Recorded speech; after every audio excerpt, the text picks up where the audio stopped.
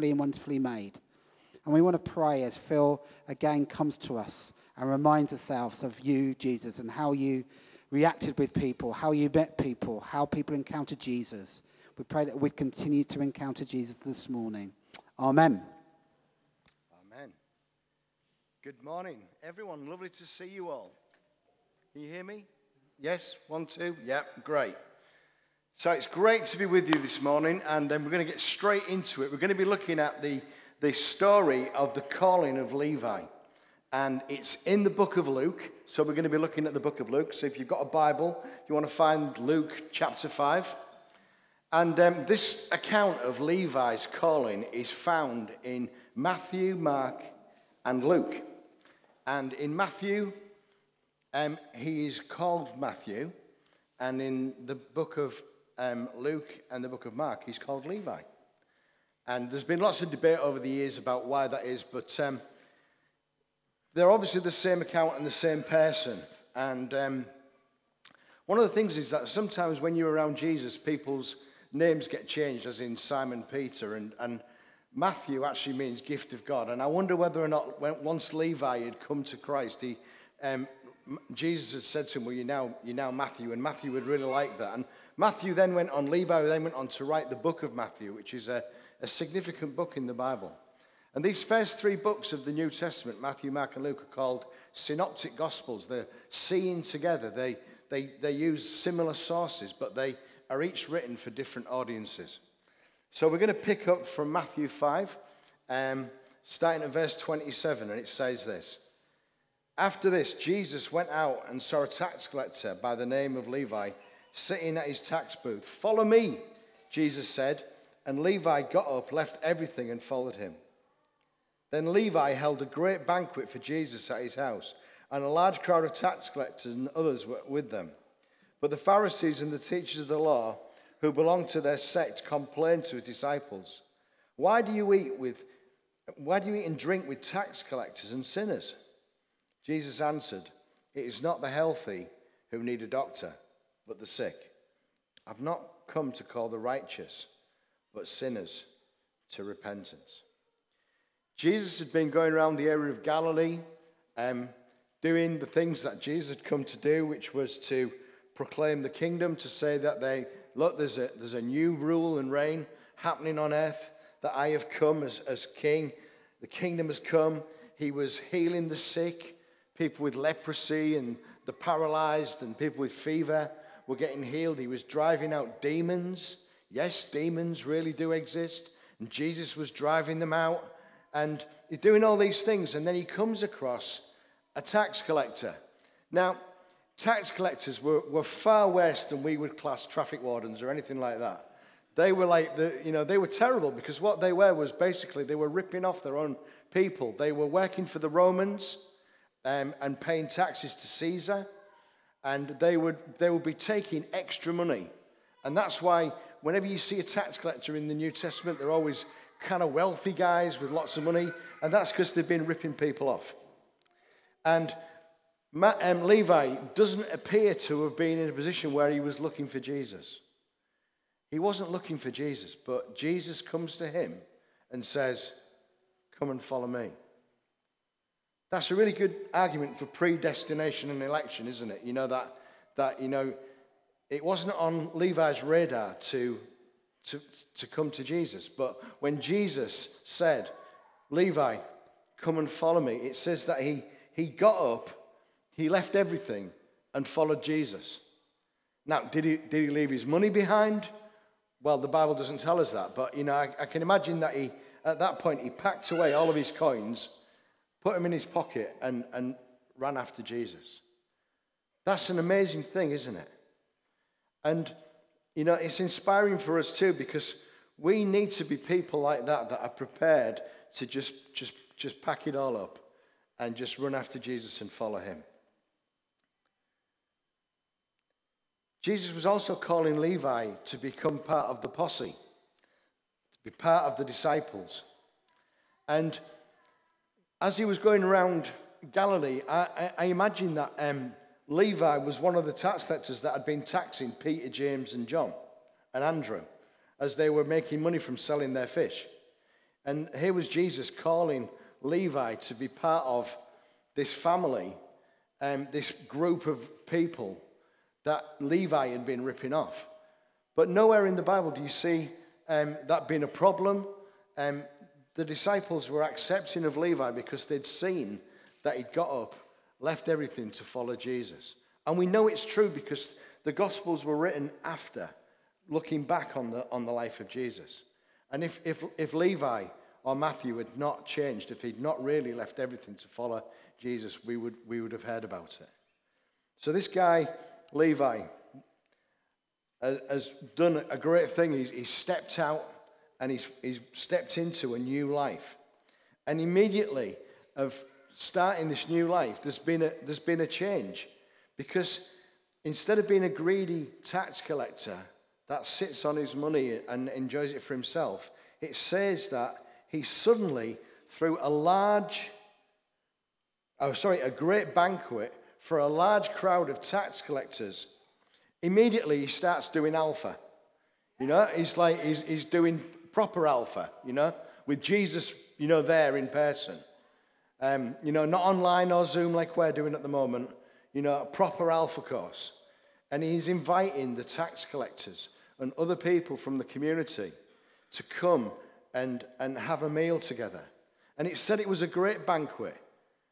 It would have had meat and red wine and cheese and olives, beautiful fruit from Israel, and flatbreads. Those lovely flatbreads that they do in that part of the world. And they would have been welcome, and people came and sat and ate with Jesus. And then, don't we need to be like that? Don't we need to be people that throw parties for people that don't know Jesus? What good is it if we only ever throw parties for people that are like us? We need to be throwing parties for people to invite everybody to come and join us. So, I want to encourage you, Jubilee, from now on, right, in your COVID groups of 6 or whatever it is, I want you to try and throw as many parties. We need to be extravagant at throwing parties. We need to be people that inviting people in. Not just a few tacos on a plate, right, or some limp nuts, or a nachos grande. We need to be throwing proper parties, and inviting people to come and eat with us and to fellowship with us and just to love people. We're supposed to be generous. We've been given so much and we're supposed to share it. We can't keep it to ourselves. We've got to share it. If we don't share it, then, gosh, that's terrible. Timothy says, as for the rich in this present age, that's us, by the way, the rich in this present age, charge them not to be haughty, nor to set their hopes on the uncertainty of riches, but on God, who richly provides us with everything to enjoy. They are to do good, to be rich in good works, to be generous and ready to share, thus storing up treasure for themselves as a good foundation for the future. So throw parties. I had a friend once that didn't want to do growth groups around his house because he was scared of wearing the carpets out. And I just couldn't believe how tight this guy was. And I said to him, I said, what on earth are you, don't worry, right, about all of that. If you have so many people around your house that your carpet wears out, right, God will provide you with another carpet. Right? I am absolutely confident of that. But why don't we see if that would happen? Why don't we put that to the test? Why don't we step out and be people that just invite people to come with us?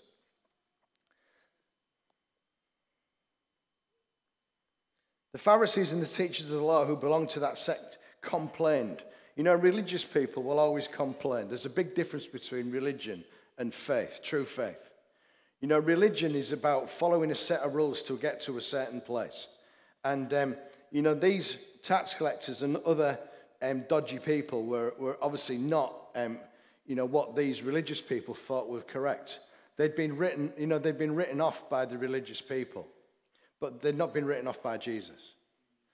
Religious people are always kind of like, trying to show what they can do, and their deeds, they think will get them right with God. But it's not like that.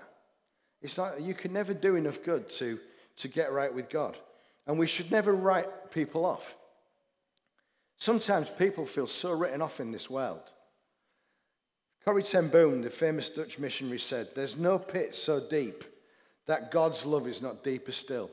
No matter where you are in life and no matter how low you think you've gone, God's love is deeper still. God's love is there to lift you up. And there is only one hope, and that is in Jesus Christ.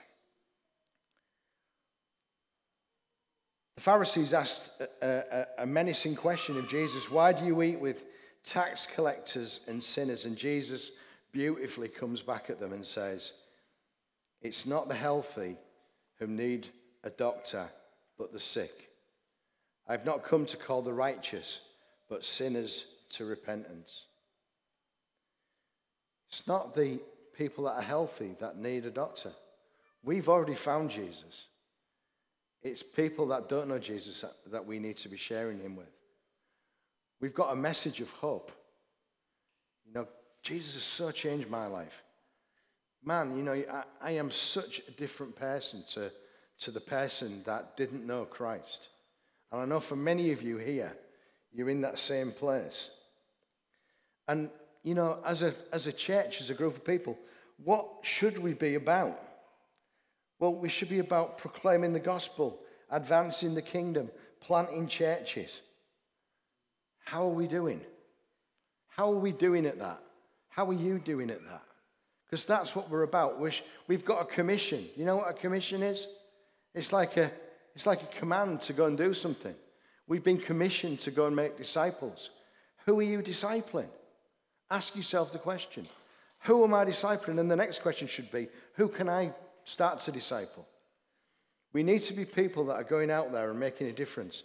And just as Levi, you know, he'd only known Jesus like a really short time, and already he'd inviting loads of people around, a large crowd gathered, and he was inviting Jesus into his situation. The other thing about religious people is that they think that their own righteousness will save them, and the truth is that you have and I have nothing about us that will make us right with God. There is nothing that you can do to make yourself right with God. Everything that you have before God comes from Jesus. Our righteousness is not our own. Our righteousness is that of Jesus Christ and him alone. Corinthians tells us God who made him who had no sin to be sin for us, so that in him we might have the righteousness of God. I'll say that again because I said it completely wrong. God made him who had no sin to be sin for us, so that in him we might become the righteousness of God. We're all in the same predicament. We've all messed up. We've all sinned and fallen short of the glory of God. Every single person on this planet has messed up. And there is only one hope, and that's in Jesus. Jesus went to the cross, laid down his life, took the punishment that should have been ours, so that we could be made right with God. When we go before him, when we pass away, you know, our only defense is the blood of Jesus. That's the only defense we have in this life, is Jesus' blood. And I want to just say really, really quickly, and I'm running out of time, but I just want to say really quickly that I want to just explain to you that the cross is available for everyone. The message of the cross and Jesus is there for everyone.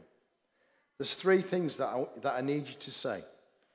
Thank you, sorry, and please. Thank you, God, for sending Jesus to take the punishment that should have been mine. Sorry for the things that I've done wrong. Our sin is serious and separates us from God, but Jesus has taken the punishment for that sin. And please come into my life and to change me and make me the person you want me to be. Can we just close our eyes a second? I just want to say a quick prayer. If you've never given your life to Jesus and you think that this might be a good time to do that, then just repeat this prayer after me in your head, and then at the end of it, we'll all say amen.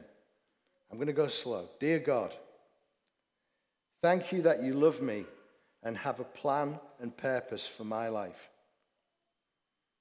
I'm sorry for ignoring you and doing things my way. I know my sin has hurt you and others around me, and I am sorry. Thank you, Jesus, that you gave your life for me and took the punishment for my sin.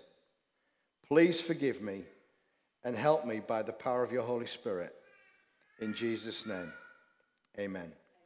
Amen.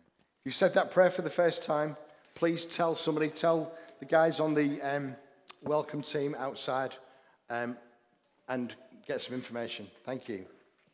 Great, thank you so much, Phil. Maybe there's some questions that you do have. Then we still have our Alpha course, which is running during the week. Unfortunately, it's not a feast at our house, but it is online. It's not too late to join that if you do have questions and want to know more. Anything about the life of the church can be found on our social media page or on our website. You can email us to ask any questions or know any more information about the life of the church. There's lots going on during the week, including our growth group